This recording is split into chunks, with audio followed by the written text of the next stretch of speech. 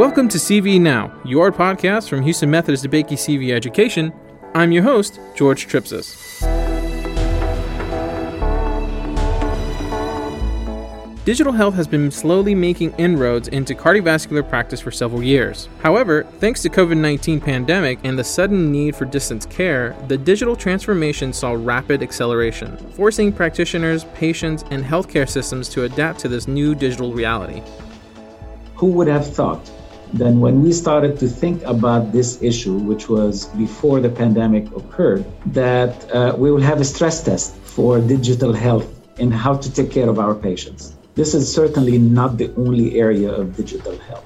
It can affect population health, how we interpret studies, how we put together information that each one of us individually may not be able to grab a hold of, what its implications are, what its diagnostic power is, and how to manage patients.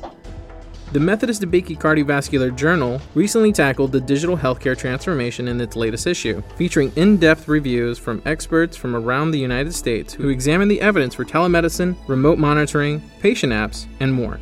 On today's show, we're bringing together several of those experts to discuss opportunities, obstacles, and drawbacks of digital health and debate the best path forward.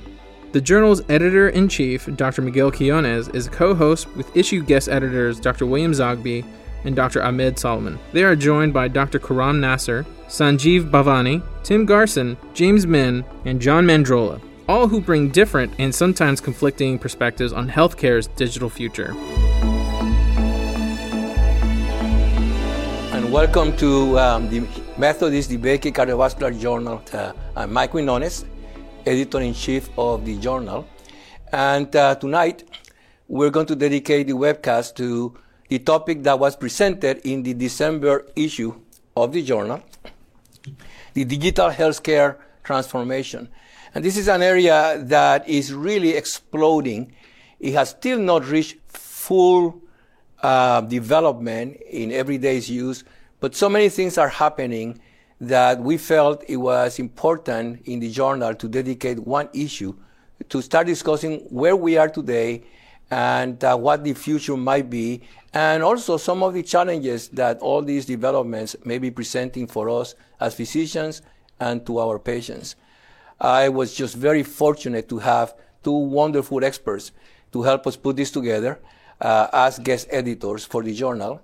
Dr. William Zogby, my friend and colleague for 30 years, currently the chairman of the Department of Cardiology, but previously also president of the American College of Cardiology, and he's the Elkins chair of cardiology, and extremely well known everywhere, so does not need much introduction. We were joking a minute ago that I would need maybe an hour to give all of his proper introduction.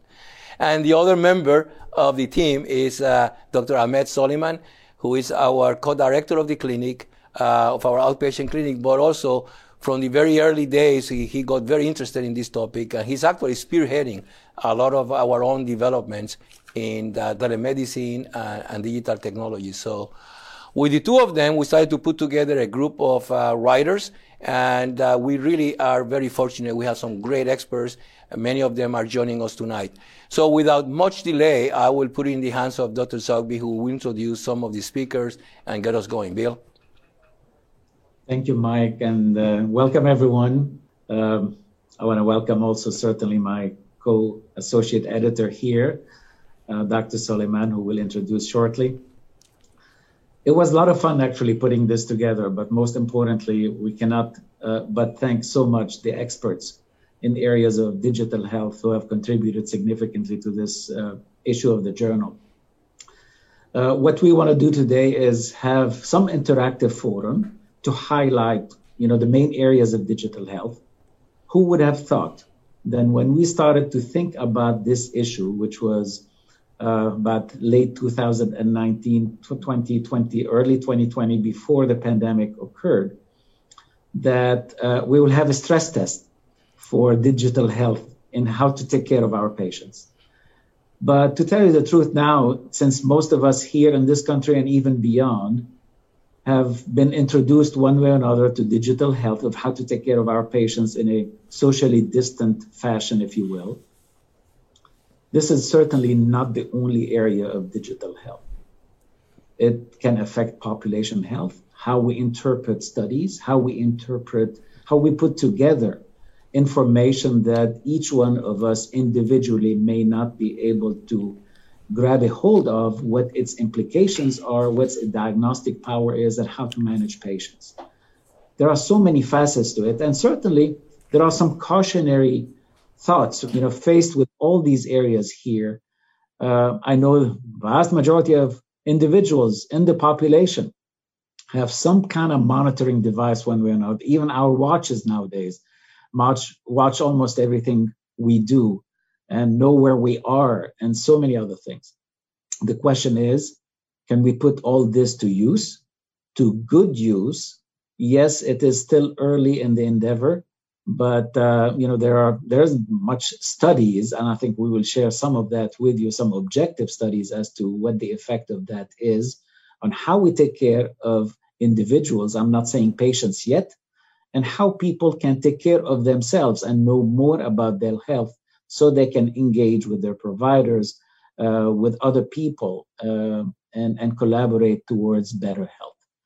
So without further ado, I think what we want to do today is in this live webcast is to have a very short presentation from each one of the major contributors to this issue, to give their perspective, no more than 5 minutes, to leave time for us to interact as a panel, to answer your questions regarding that. What are some of the challenges? What are some of the opportunities that you deal with? And have a wonderful conversation, because this is in the present, but certainly futuristic, because I think this field is still, rather looking at history, it is still in its infancy, no question about it. So Ahmed, I think a pleasure to have you here again with me. I know you put a lot of work in this. Dr. Soliman is our Associate Director for our cardiology clinic here at Houston Methodist and the DeBakey Heart and Vascular Center. And I have to tell you, before we did virtual visits, he was the one who introduced it to us a few years ago. And in truth, he was the only one doing it at that time. Now we're all versatile in it. And he will start us off with talking about telemedicine in the cardiovascular world. Is it ready? And in the future. Before Ahmed gets going, I just want to remind our viewers that if you have any questions or comments, please submit them. All you have to do is text DeBakey to 37607 and send us your questions, and we hope that we can do some of that at the end. Ahmed. Unmute. Got it. Thank you very much, Dr. Zogby, Dr. Quinones. Thank you very much. I will talk about the article that we wrote in regards to telemedicine. Let me see if we... I can see your slide. There you go. There we go. There we go. All right. So as Dr. Zogby was saying, I've been an advocate for telemedicine for a couple of years since I graduated from fellowship. The main reason for it is not necessarily because it was a cool thing to do at the time, but to me, it made sense. It made sense from a care vehicle for our patients, for our practice. So we wanted to get a glimpse of how telemedicine actually evolved. It's interesting that the thought that telemedicine is relatively a new, cool concept, but it turns out that it's actually been around for a while. But we want to look at some of the past, but we're going to talk about what the future may hold. So it has been since around the 1940s that the concept itself of telemedicine or remote management has been in the works in one way or another. But what I would like to emphasize is actually the opportunities that are available, that is available via telemedicine. You know, there's a lot of issues in our healthcare system, a lot of lost opportunity, and it basically is an opportunity for us to provide better care.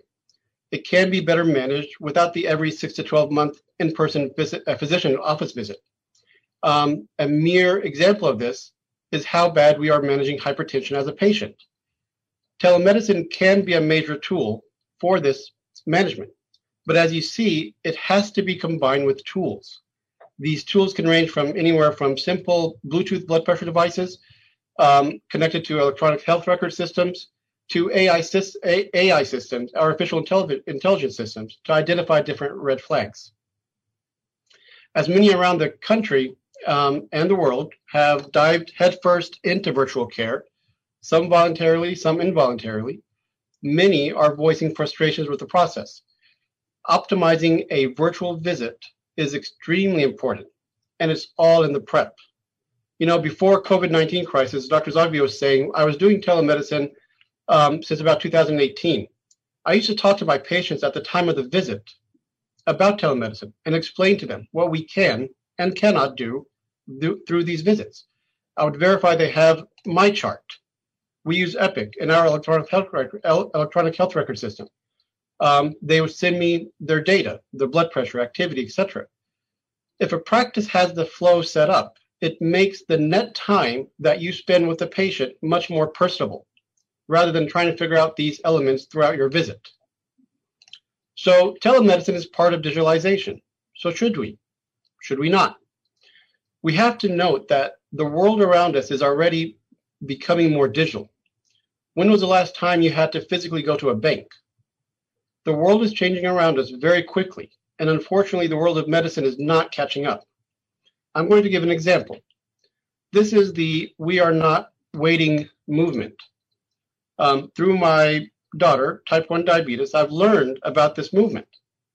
This is basically an open source system that is moving a lot more faster and a lot more aggressive than many companies. It's an open source system that anyone can download and use for better control of their diabetes. It connects insulin pumps to continuous glucose monitoring for what is self-described as an artificial pancreas. It is not FDA approved, but it is reported being used by almost hundreds of thousands of people around the world. And while they are still working on formal trials, people are not waiting and self-reporting hemoglobin A1Cs that are much, much more better than they've ever been for these patients. But again, these are not necessarily formal trials. Engagement via telemedicine is also something very important. We have shown examples of how regular engagement does result in better care for patients. So this is an example of a more complete remote monitoring report, what it should look like. This is an ischemic cardiomyopathy patient, previous CABG, multiple aspects for his or her care. And no, I did not put in Entresto just to give a T-star heart failure, guys. Let me add one part to this, and I know I'll probably get in trouble for this, but this patient in, let's say, some of the private practices would probably get an annual nuclear stress test.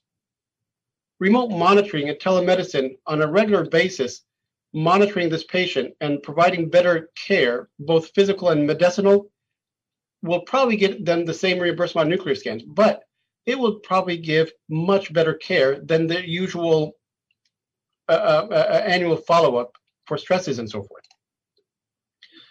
Digital medicine, telemedicine does not come without challenges, just like anything else. We noted that some of these challenges are shared between patients and clinicians and practices. Social and racial disparities are even more clear now with inability to access broadband internet access. Reimbursement for clinicians are becoming less of a bit of a concern, but the cultural part, in my opinion, is one of the strongest challenges on both ends. Privacy is a major concern, as noted by Dr. Mandrola in his article. Language can be solved by three-way systems with a translator. Technical skills is a solvable factor. We solved it in our system. Patients initially had to sign up for MyChart to be able to get access, and now we're able to send them a text message just like Doximity, and basically all they have to do is press on a link. So simplifying technical aspects makes things a lot more easier. To summarize, I believe that telemedicine can provide access for those that don't have access. It can provide better access for those that have not so good access. It can also provide better and frequent monitoring for patients that need better chronic care. But you have to know the tools that you have and how to use them. Thank you very much, Dr. Zogby, Dr. Quinones. And let me present our next speaker, Dr. Nasser. Dr. Nasser is our colleague here. He's the Chief of Cardiovascular Disease Prevention here at Houston Methodist and co-director for Center of Outcomes Research here at Houston Methodist. He's only been here for the last years, but feels like he's been here for a while, previously at Yale.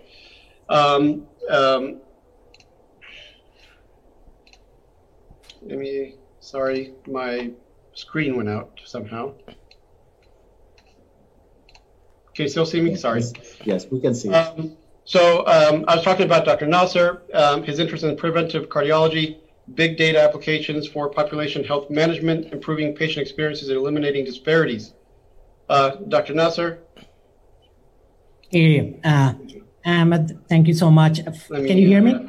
Yes, we can. Get out of my... Well, first of all, thank you so much, Dr. Zogby, Dr. Suleiman, for getting all of us together at the very early in 2021 to celebrate the potential digital and big data transformation in healthcare. And I think there are reasons to be excited. And if you look back, there is no other time in history of mankind that we had so much healthcare data. For example, just end of last year, more than 2,300 billion gigabytes of healthcare data was generated, which exceeds like 2.5 times capacity to entire capacity in the world to house it. So much so that we'll need AI to track it. Now, I've quickly raised your anticipation. Even quicker, I'll dampen it down. I'll say, despite so much data and opportunity, I don't think any of us can claim we have seen any shift in how we practice medicine. Yeah, we have discovered a large reservoir of oil, but hasn't converted into any meaningful product. In fact, it's a paradox that we live in the time of data overload, but you can be still considered to be in the dark ages of information drought. Unfortunately, this is the sobering reality and the current state of healthcare data utilization in 2020. Now, if you look all around us and ask the question, what other industries are doing with their data? The basic answer is most of them are using it to reduce variation in developing a superior product with greater longevity at a lower price. Now, when we look at it from the healthcare lens, it's all about quality, outcomes, and cost. Now, as these industries, as we are speaking right now, these industries are adopting.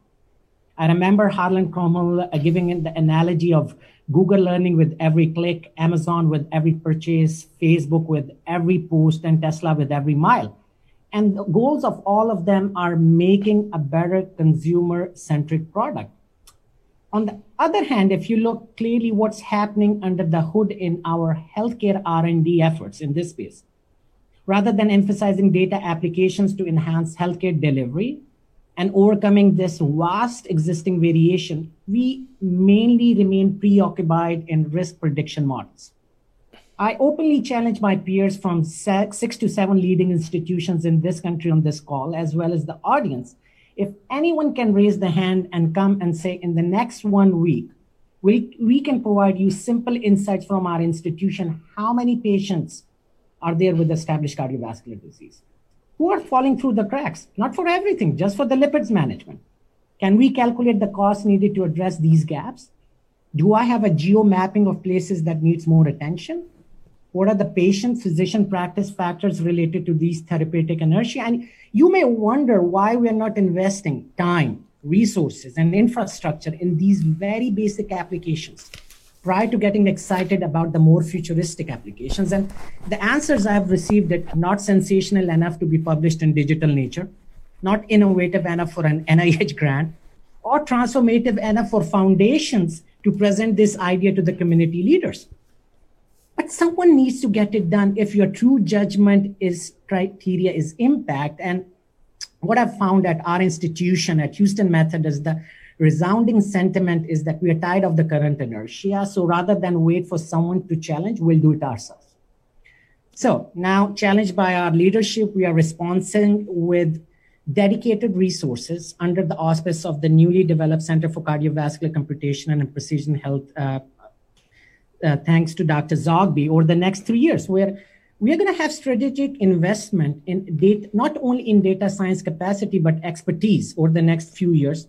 The goal is to develop a robust, real-time, high-performance system. Not only that, but human expertise that can harmonize, ingest not only the entire system data, but also provide opportunities to supplement inputs beyond EMR, be it variables, and a lot of our work on social determinants of health, direct patient engagement on lifestyle psychosocial effects, of course, tremendous biobanking opportunities, and of course, the imaging data. Now, but what we are trying to do is making sure that the urgent and current needs are not forgotten.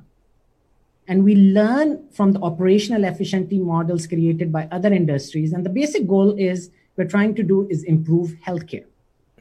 While we do aspire to play a role in more advanced analytics, our first priority remains population health. For example, our prime objective is how can we translate data science into applications that are products and tools that will enable, for example, easy visualization of the scope, the issues, and the depth of these challenges. For example, just looking at lipid management, and how can we create advanced analytics, not only to understand the factors of therapeutic inertia, but also modeling on most effective way to overcome these hurdles.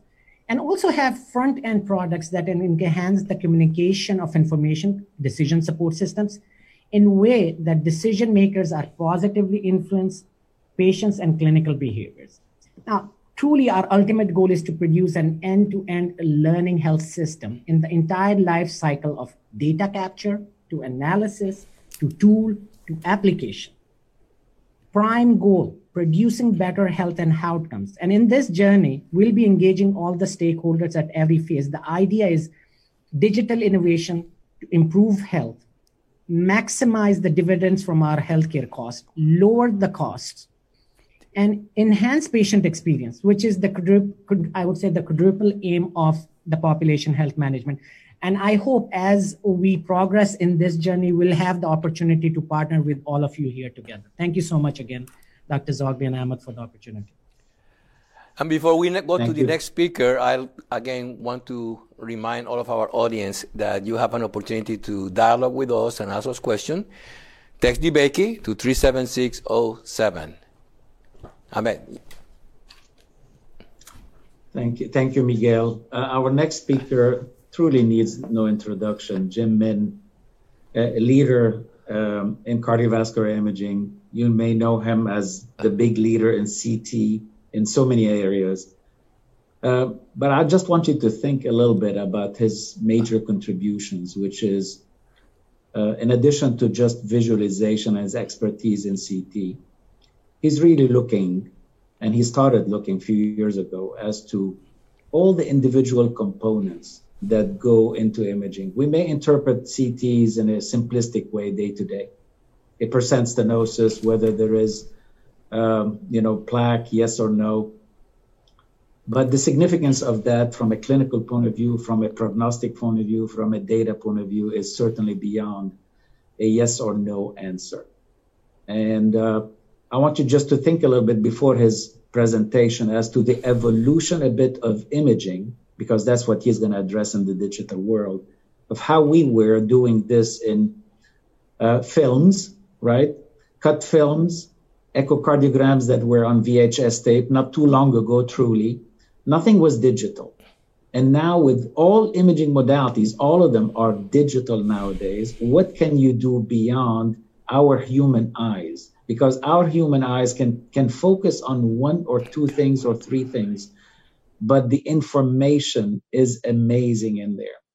So the implications for machine learning, of learning what the humans do in addition to more, and artificial intelligence to help us put things together is really amazing. I know we're starting in this field, and he is among the best speakers in it. So Jim, with all your contributions and now with Clearly, we're really very interested in what you're going to tell us, and your article is also amazing. So thanks again. Unmute. Thanks so much, Bill. Thanks for the warm introduction. And I think that you essentially gave my talk for me, but let me just start here. I'm not going to talk about the article. In the article that we wrote, it was sort of a contemporary summary of all of the machine learning that you've seen in cardiovascular imaging across all modalities. And the majority of those articles that we've summarized really focus on image segmentation. And so you see these kinds of things in the media and articles, and people show this kind of chest x-ray. And what I will say is I will try to share with you just a few thoughts in the next few minutes of where I think we need to go in machine learning and cardiovascular imaging. But what I will start with is that I don't think placing a red dot on an image is a healthcare solution, right? So I think we need to find something that's more practical than image segmentation that we can apply in day-to-day practice. And the first thought that I would share with you is that I think in order for us to adopt machine learning, we're going to have to refocus our field, right? Our field is the most evidence-based field. It is based on the randomized controlled trial as sort of the focal point of proving out something. It focuses on standard statistics over here on the left, where we come in with some theory and a hypothesis. We design a randomized trial. We control everything except for one variable, and then we conclude based on that randomized trial whether or not something works or not. And machine learning is the exact opposite of that, right? We have no theories. We come in with no assumptions. We say this is quote unquote black box until machine learning started to work, and then now it's considered an unbiased approach where you just have a tremendous amount of data, and empirically a machine can start to figure out what's going on.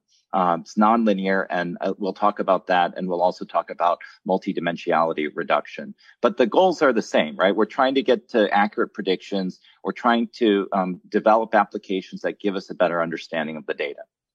So how will machine learning affect cardiovascular imaging? I think in medicine, for technology adoption, we tend to trail by 10 to 15 years every other field, as Khurram alluded to. And so I think all we need to do is look at sort of what has been done before us, and then we can just emulate that path. And so certainly Khurram talked about the big data issue, and certainly, when you just do search, that's a big data problem. It's a natural language processing problem. If you want to start to recognize things in, objects and image analysis, those algorithms are already superhuman. This is a static still frame, but if you saw how fast a machine can recognize things in an image, it is already, the performance is superhuman. We can also do predictions, right? Here's it's a machine learning algorithm called AlphaGo that consistently beats world time Go champions. And the reason that's important is that this game of Go actually has more moves in it than atoms in the universe. So the fact that a computer can sort of understand what it's doing now in anticipation of the future is a remarkable feat. And then I think seeing is something, you see a lot of sensors with your Apple Watch and things like that. This is the basement of an Amazon fulfillment center where you can noticeably see that there are no humans. It's just robots sort of sensing and going around. And you can start to amalgamate all these things together, and all of this object recognition and sort of real-time decision-making are seen in autonomous self-driving vehicles. And then finally, you'll take all of that information and you'll do actuation, right? So this is sort of a machine learning-based approach. This is a robot from Boston Dynamics that's about to do a backflip in a way that a human could never consider to do. So if we think about all of these different areas, I think that the one reason that we're going to need machine learning in cardiovascular imaging is simply data overload, as Dr. Zogby pointed out. This is a single left anterior descending artery. And if you think about what you're looking at here, when you look at one still frame of a CT, it's on a 512 by 512 pixel matrix. There's about 300 images in a CT scan. There's 20 phases across the cardiac cycle. And let's say you have to read 20 images. You're trying to interpret about 3.2 billion pixels per day. And I think that's just something that's pretty hard for us to do as humans. The second reason I think that we're going to need machine learning in imaging is because of this whole idea of nonlinearity. And so, in everything that we do statistically, we always try to make things linear, right? So if they're not linear, we transform it to a linear, and we try to binarize things, or we try to ordinalize things, when life isn't like that. Like, many relationships are just nonlinear, and that's what machine learning will allow us to do. It will also allow us to take multiple different types of data and just sort of stack them on top of each other so we can understand this multi-dimensional data, whether it's imaging plus the biometrics plus labs plus genomics, et cetera, and to really try to understand that and reduce the multiple dimensions of data into outputs that are reasonable to us. So as we think about the way we assess risk, for example, for a diabetic, and you think about the pooled cohorts equations or the ASCVD risk scores, we simply just code yes, no, somebody's diabetic. When we don't consider the coexistence of metabolic syndrome or race and ethnicity, age and gender, does somebody have good glycemic control? Is it insulin requiring? Do they have end organ damage like nephropathy from their diabetes? And then there's a whole bunch of other stuff, right? What types of diabetes medications? How long have they had it? Have they been hospitalized? And have they been in an ICU? And all of this affects risk, but we just don't code that. And I think that's an opportunity for a machine to be able to do that for us. Just sort of the last couple of slides is, how do you integrate this nonlinear multidimensional data? I think you have to do it in a way that provides actionable clinical insights rather than red dots or white dots on images. So here you see a CT scan. We've segmented out an artery. You can see a cross-section of that artery. But even as you go deeper and deeper into it, there's all this pixel level data that we're just throwing away. And it can offer us information beyond what our eyes can typically see. So if you say, well, what am I trying to get out of this picture here? You want to quantify things. You want to categorize things as stenotic or ischemic. You want to figure out the risk of heart attacks and what features coalesce with each other to increase that risk. You want to start to rank the things in orders of dangerous to safe.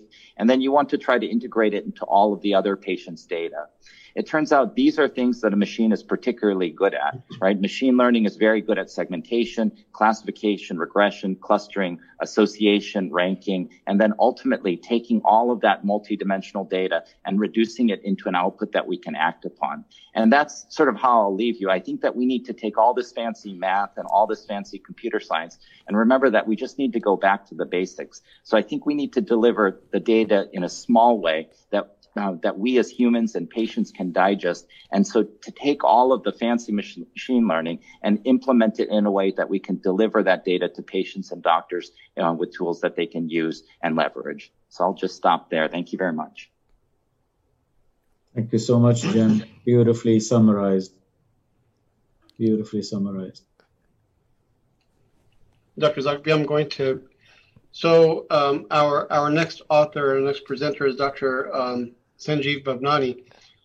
He's a cardiologist, principal investigator at the Healthcare Innovation Practice Transformation Lab at Scripps Clinic. He was a Qualcomm wireless health scholar at the TSRI, involved in the design of next generation digital medicine clinical trials.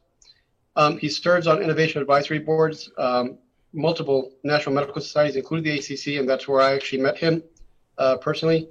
And has worked with digital health think tanks to develop the Connect legislation, which is, if anybody knows, this is the legislation in 2019 that made telemedicine what it is, or made it available as it is today. He has a very interesting article that is titled Digital Health Opportunities and Challenges to Develop the Next Generation Technology-Enabled Models of Cardiovascular Care. Dr. Bhavnani.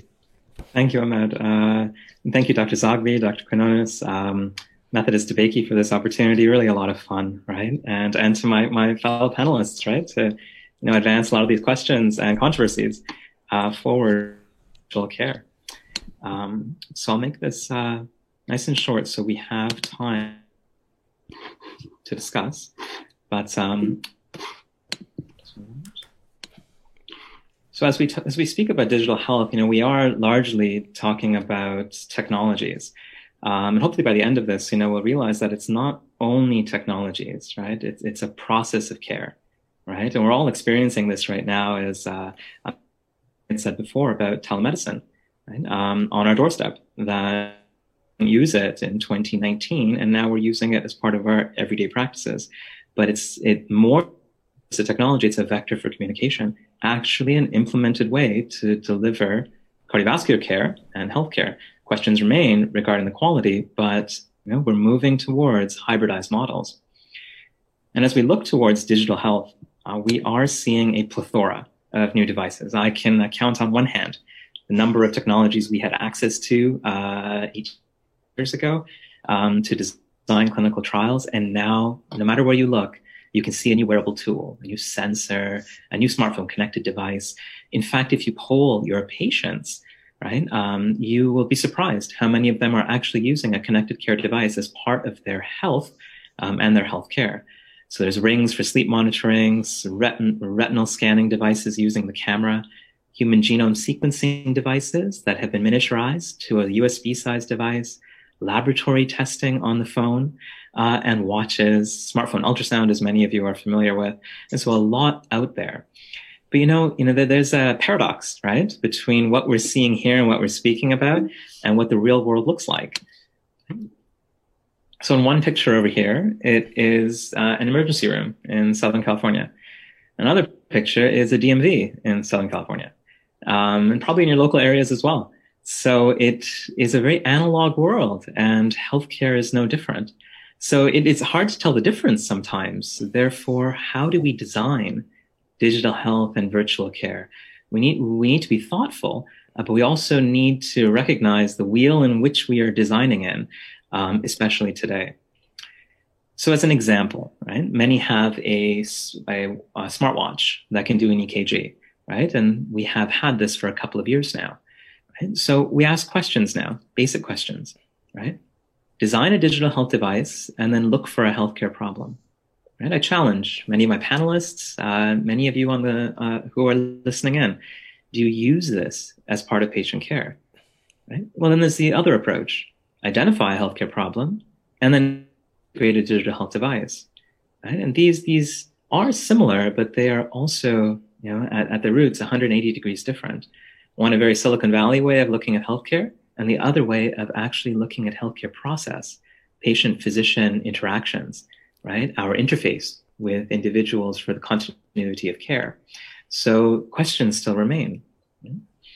What we have to then start looking at is not just, again, about a technology, it's about how will digital and virtual designs impact CV care? What are we hoping to achieve with devices and analytics? For new risk prediction models for subclinical disease, targeted therapies, what are our measures of healthcare outcomes?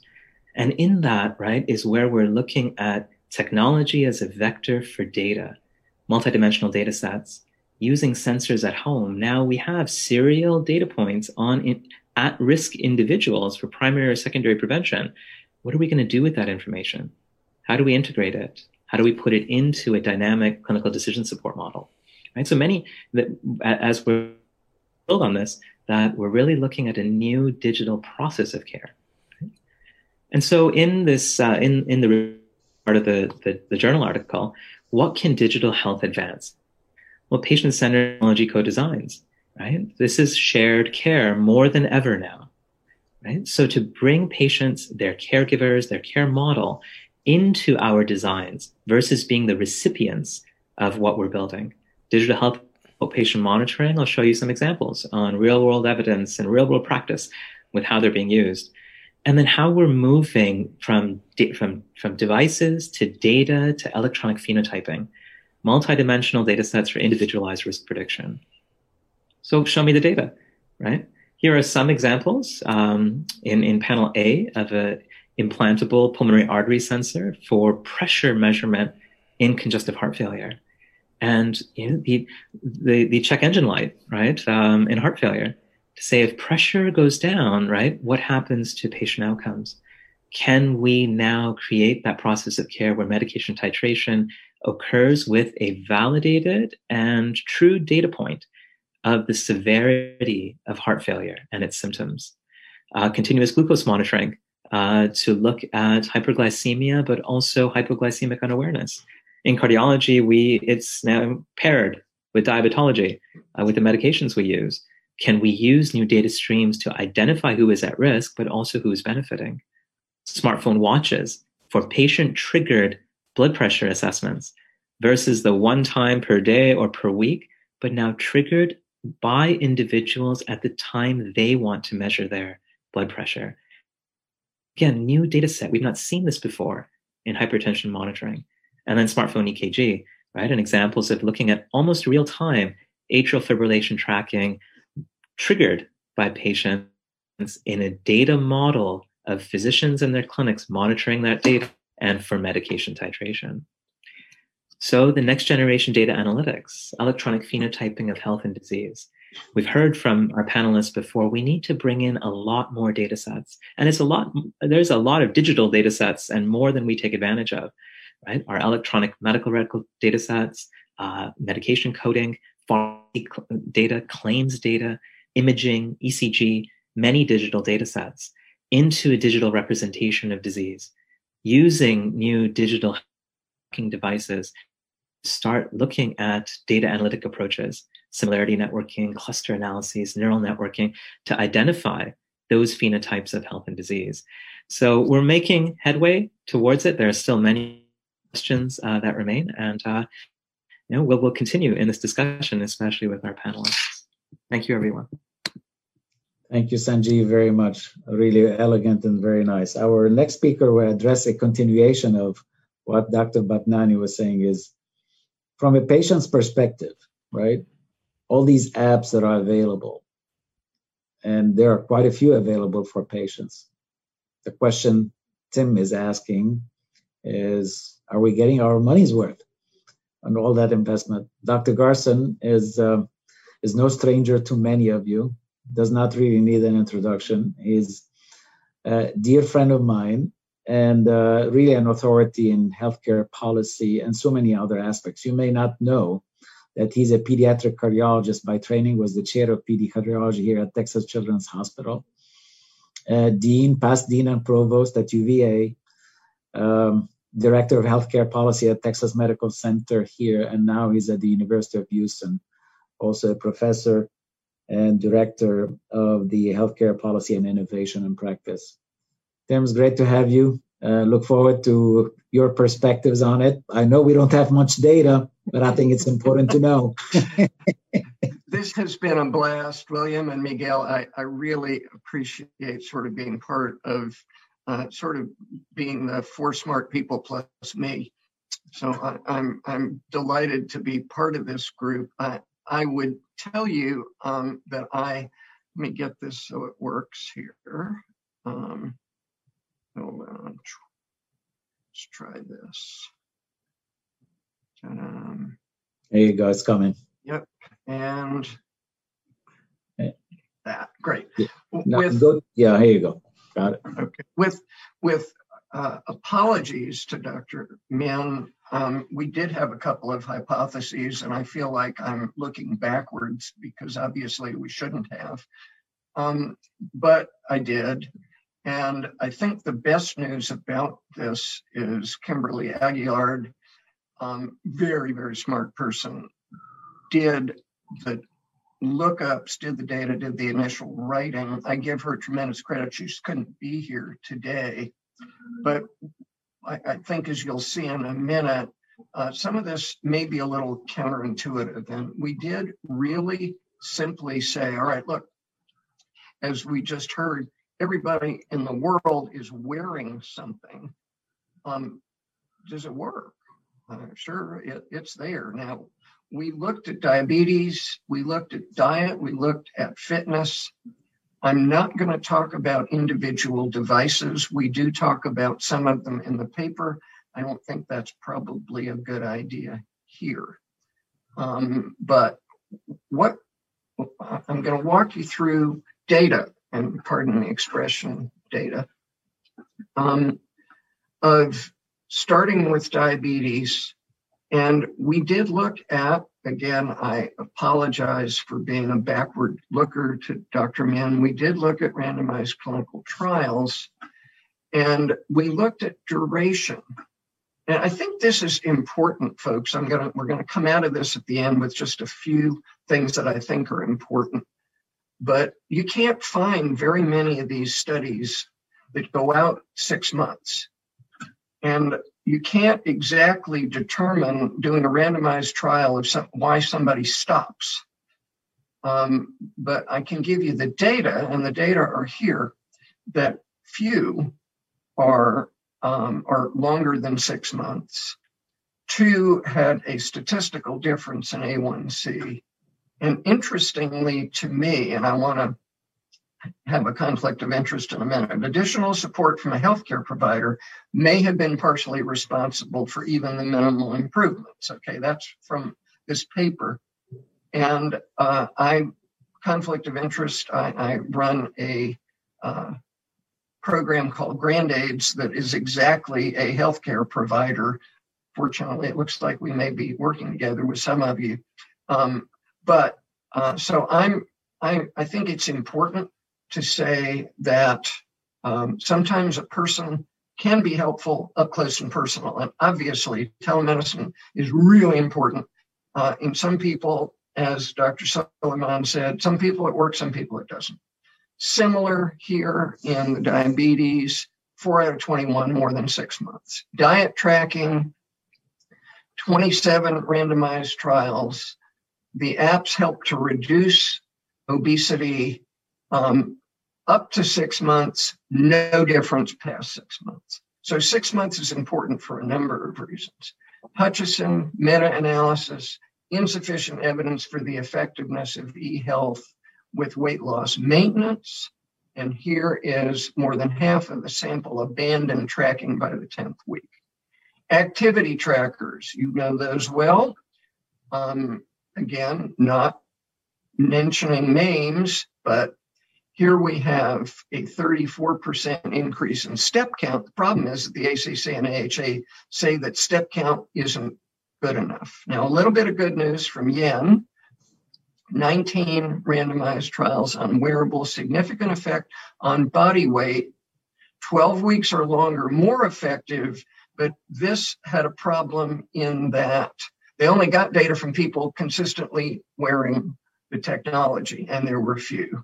So in conclusion, today, all right, not tomorrow morning, today, there is little long-term effect of the apps that everybody's using. I want to stop here. Hold on, in that fun. Okay. Studies greater than 6 months. We don't know why. I mean, I think I know why, but somebody's got to look and see as we're moving together why people don't wear these things. The methodology needs improvement of these studies. Very, very few randomized trials out past 6 months, few at 3 months. And so the posed question is, are we getting our money's worth? No, right? Because there's not a lot of effectiveness, and therefore almost any cost would be too much. Now, this is new stuff, and I'm sure that we're going to see more and more important studies come out. Recommendation, he said arrogantly, to those that are working in this area. 1, please get long-term data. Please get data from 6 to 12 months. And 2, therefore, please do randomized trials out to 6 and 12 months. And if, as I'm concerned about, we can't get people to actually wear these things consistently for 6 months, we got to find out how we can get them to do that. That's a research question. Thank you. Thank you all. Thank you, Tim. Well, thank you very much, Dr. Garson. This actually is perfect for our next speaker, our next author, Dr. John Mandrola. Dr. Mandrola is an electrophysiologist at Baptist Health in Louisville, Kentucky. He's the chief cardiology correspondent for Medscape and has a weekly podcast, which he works and dissects on different trials and discuss different articles. I personally got to know him through the podcast as a fellow and now as faculty in my 45-minute drive every day, listening to him. And he is going to discuss his article about the concerns of digital health. Dr. Mandrola.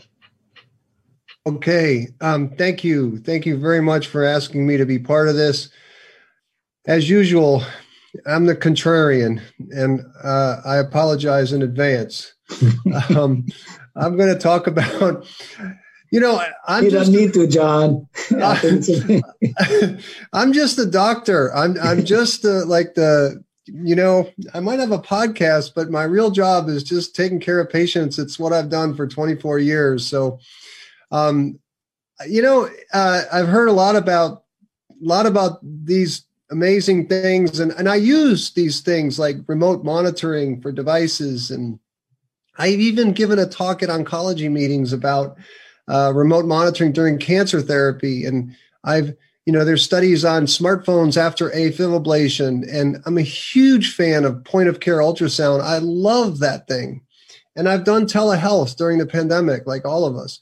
But here's the difference. The key difference is that all of these digital devices are used in sick patients who are asking for our help. And I think my greatest concern is really the medicalization that these devices and this digitalization can do. Okay, so here's I've been working on Z-scores lately. I've been trying to understand, going back to my math. When I started medical school, we had CKMBs. This was the tail end, 3 Z-scores. And then we had troponins. Now we have high sensitivity troponins. And pretty soon, the more we're monitored, I just worry if we can really define normal. And I guess this is one of my greatest concerns. And you can say empirically, what have we done? What has the digital revolution done?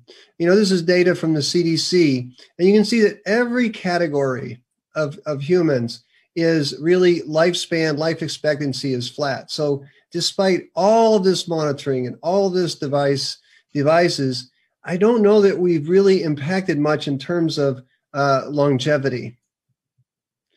And then I think it's because so much of medicine and so much of what we learned is this Cartesian frame. And what I mean by that is, the cardiac system is broken, so we'll fix it. The endocrine system is broken, so we'll fix that. And thinking of this as thinking that we're still in this Cartesian frame.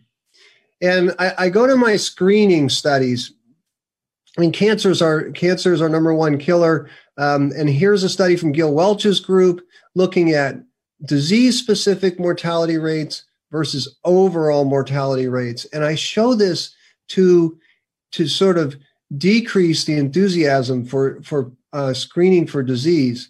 Look, the black bars are death due to cancer, but look, death due to non-cancer is the majority of the reason why people die. And so if you're screening for cancer, one of the number one killers, you're still missing all of the gajillions ways humans can die. And, John Unity's group published one of probably the best systematic reviews and meta-analysis, and they looked at screening for disease in a systematic review of meta-analysis randomized trials for screening for disease in asymptomatic adults. And again, reductions in all-cause mortality are very rare or non-existent. And as a doctor in private practice, in regular, middle America, I worry about sending more patients into the healthcare system, mainly because of cascades. This was a beautiful study by Harvard group looking at cascades of care after incidental findings. And, there was a survey of physicians, and a great majority of physicians report cascades causing psychological harm and financial burden, and even small amounts of physical harm just by sending patients to the doctor. And Dan Morgan and I wrote an editorial for this study, and this basic everyday banal decisions like ordering a troponin or ECG or stress test, these are all unstudied things that start cascades. And so I'll leave you with briefly that, one of my favorite books is by Peter Skrebenik, The Death of Humane Medicine. And it's free. And it starts with this quote: "The pursuit of health is a symptom of unhealth." And basically, healthy people don't think about digital devices or being healthy. They're just healthy. And so I think this is one of the biggest concerns I have. And my wife is she's a palliative care and hospice physician. really the moral core of medicine, as written by Iona Heath, is the relief of suffering. And I've yet to see how digital medicine and big data and biometric sensors can relieve the subjective experience of fear and distress. And with that, I'll leave you with hopefully some time for discussion. That was beautiful, Dr. Mandrola. John, this is not a contrarian view. This is, in a way, looking critically at what we do, so that what we do is meaningful from a patient's perspective, from a healthcare perspective. And I think what I like about, besides your thoughts regarding this, is your bell curve, meaning, are we driving with everything else more and more sensitivity? I mean, even picking up few PDCs or PACs and your patient is calling you, and that's what's happening now on their smartwatches, right? So it is so sensitive detection, yet it could be noise, right? Not changing anything that we should do, maybe driving more testing. So I think we have to be cautious. Certainly it's very powerful, but we have to be cautious here. I just don't want to hog it, but I'll just say that I think that in 5 to 10 years, perhaps 20 years, we will better define normal, and some of these biometric sensors will be normal, like like everyday things that we do now, like a CBC and a chemistry panel. But right now, we're on this steep learning curve where I'm scared that most clinicians and patients don't really understand normal, and we're detecting so much subclinical arrhythmia that I see every day. Most of what I do is just reassure patients. But so, anyways, I think the future will be beneficial and good, but right now we're struggling. So these have been a fabulous set of discussions, and we're going to be getting some room for discussion, for dialogue. So just to tell our viewers, we might go a little bit over the hour, maybe another 5 or 10 minutes, no more than that, because the topic has been so exciting and so much room for areas of discussion. We've had one question that came in, one of many, but I guess this is for Dr. Nasser, for Khurram. Is there any place, any hospital, any system right now that is truly using AI on a practical basis to take care of patients? Or are we still in an area of preparation, thinking through it, maybe writing some papers, but not really using it every day? Unmute. I think so. That was the question I also raised, that honestly, I don't see any meaningful changes. We have luminaries from 6 institutions, and I don't think, even if, as I said, the bigger question as a preventive cardiologist, and I've had the privilege of working in many health systems, that's asking, can anyone just tell me how many patients do we have with CVD?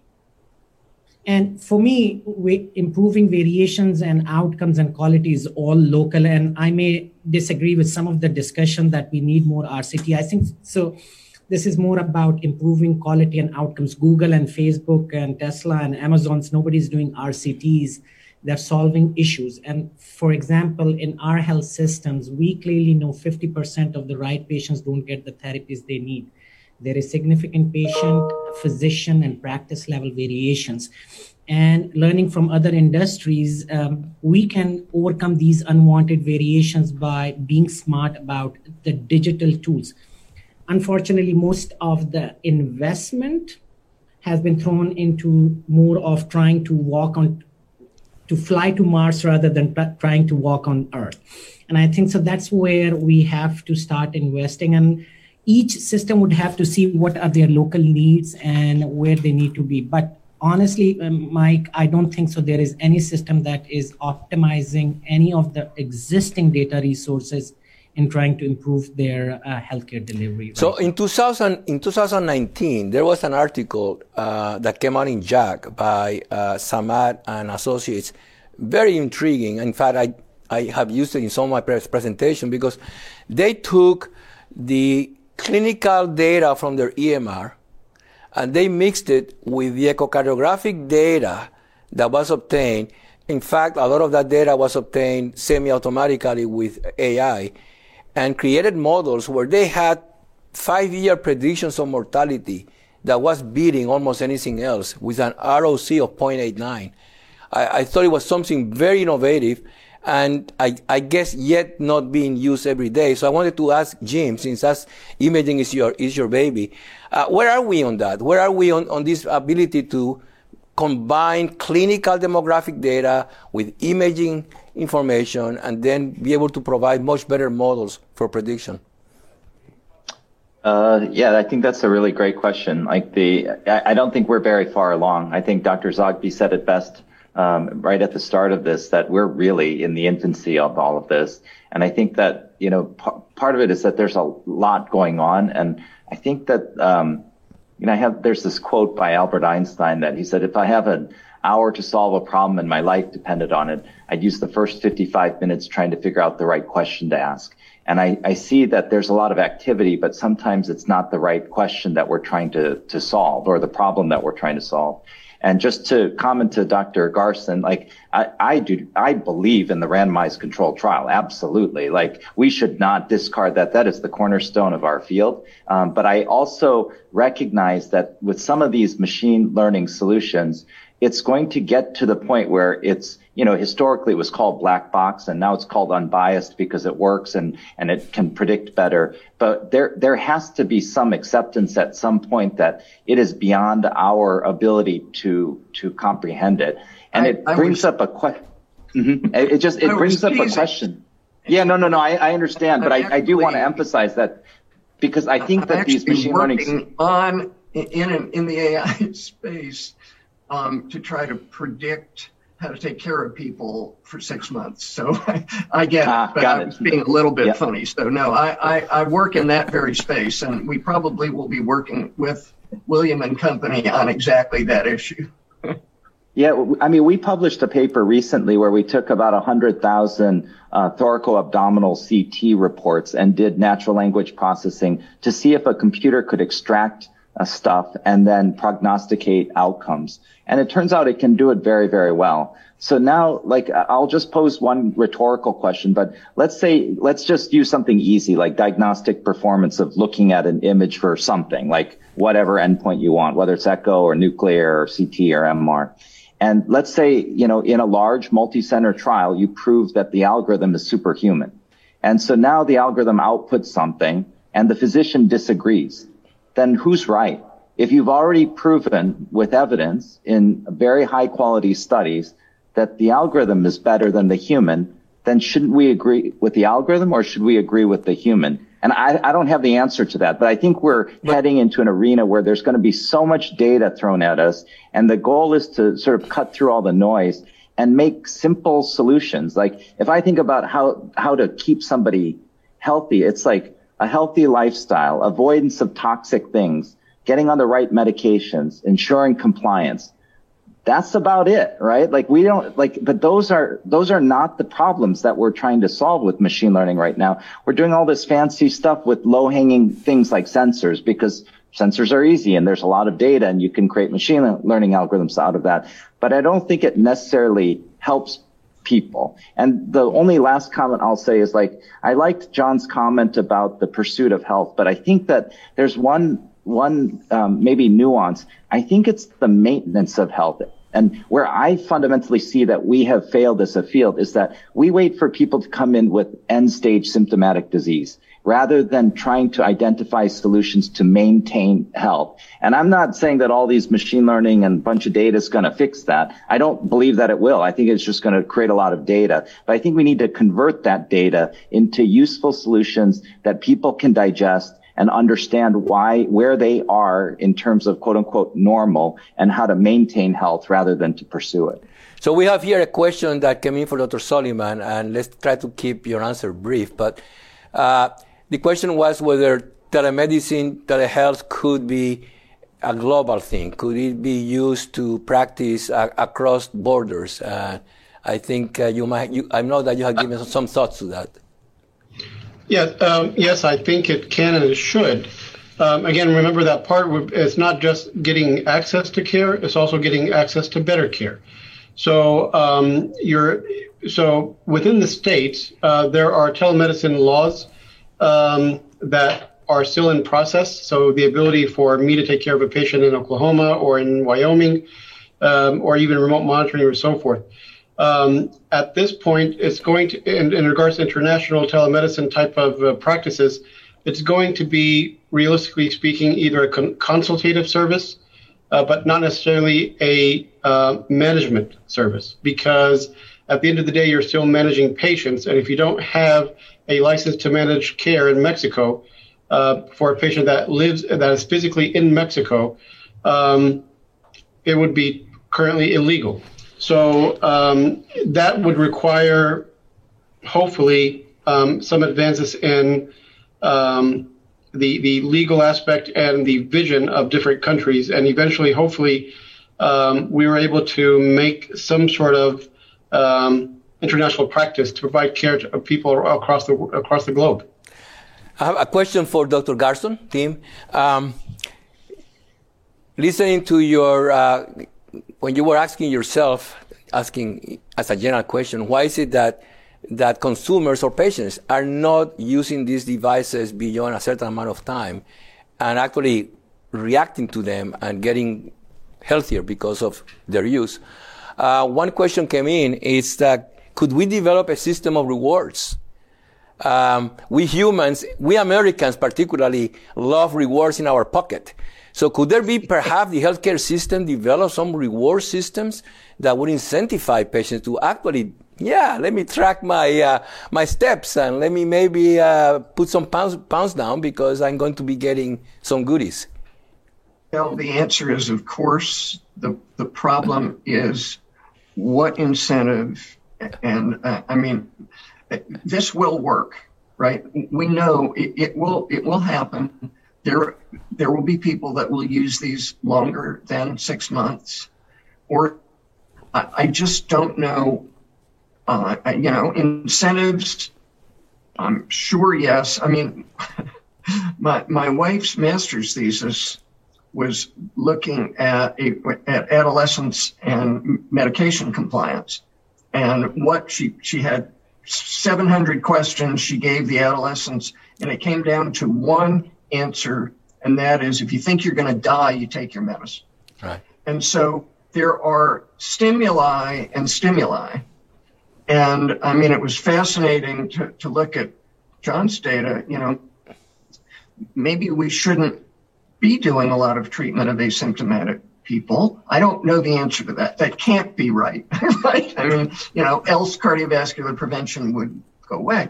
But I think we're going to know a lot better 10 years from now what I mean, the answer, and I'll just say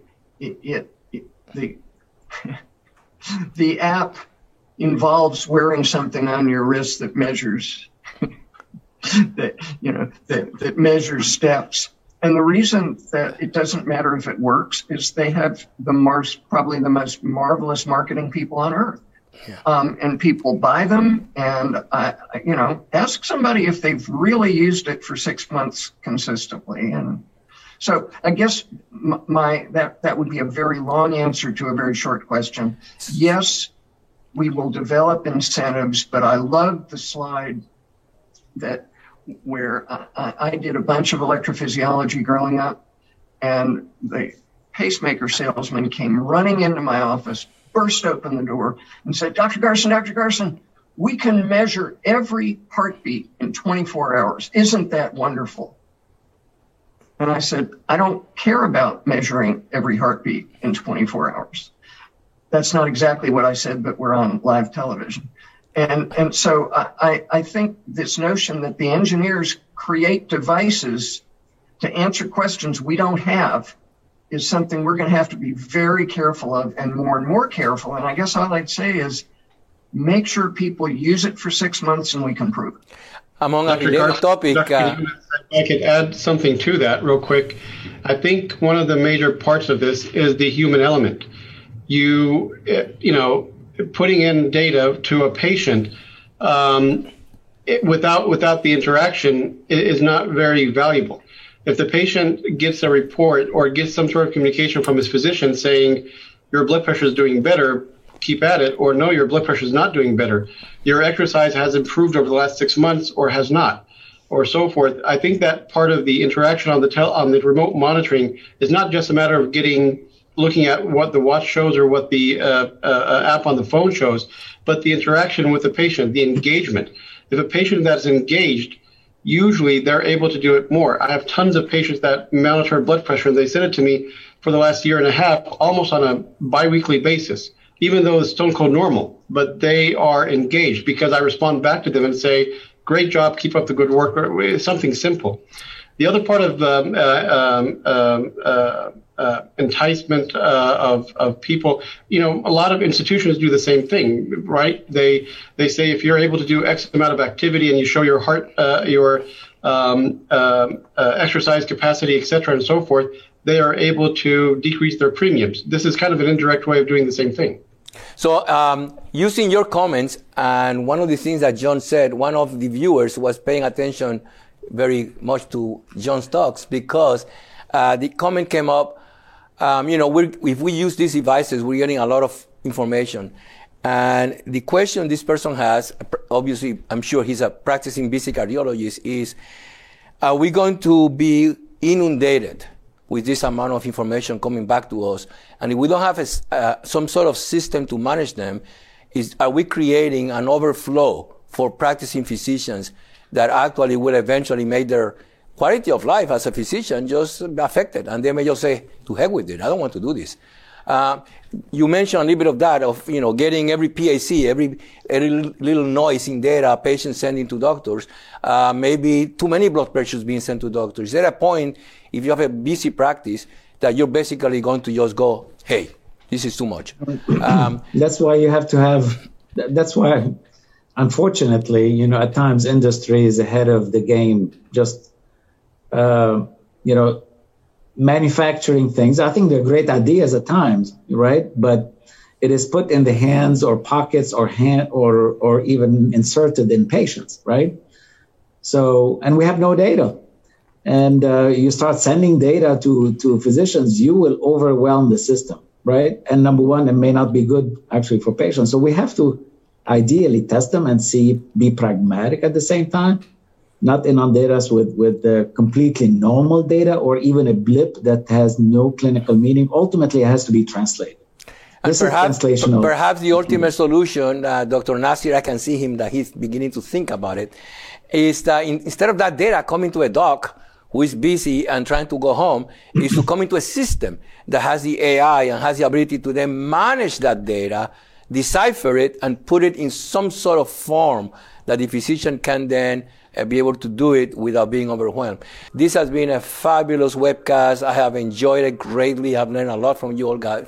So thank you very much to you, the participants, Dr. Zogby, Dr. Soliman, for being the guest editors in this issue. And thank you very much to the viewers for staying with us and enjoying this. Have a great evening. Thank you. Good night. Thanks, Mike.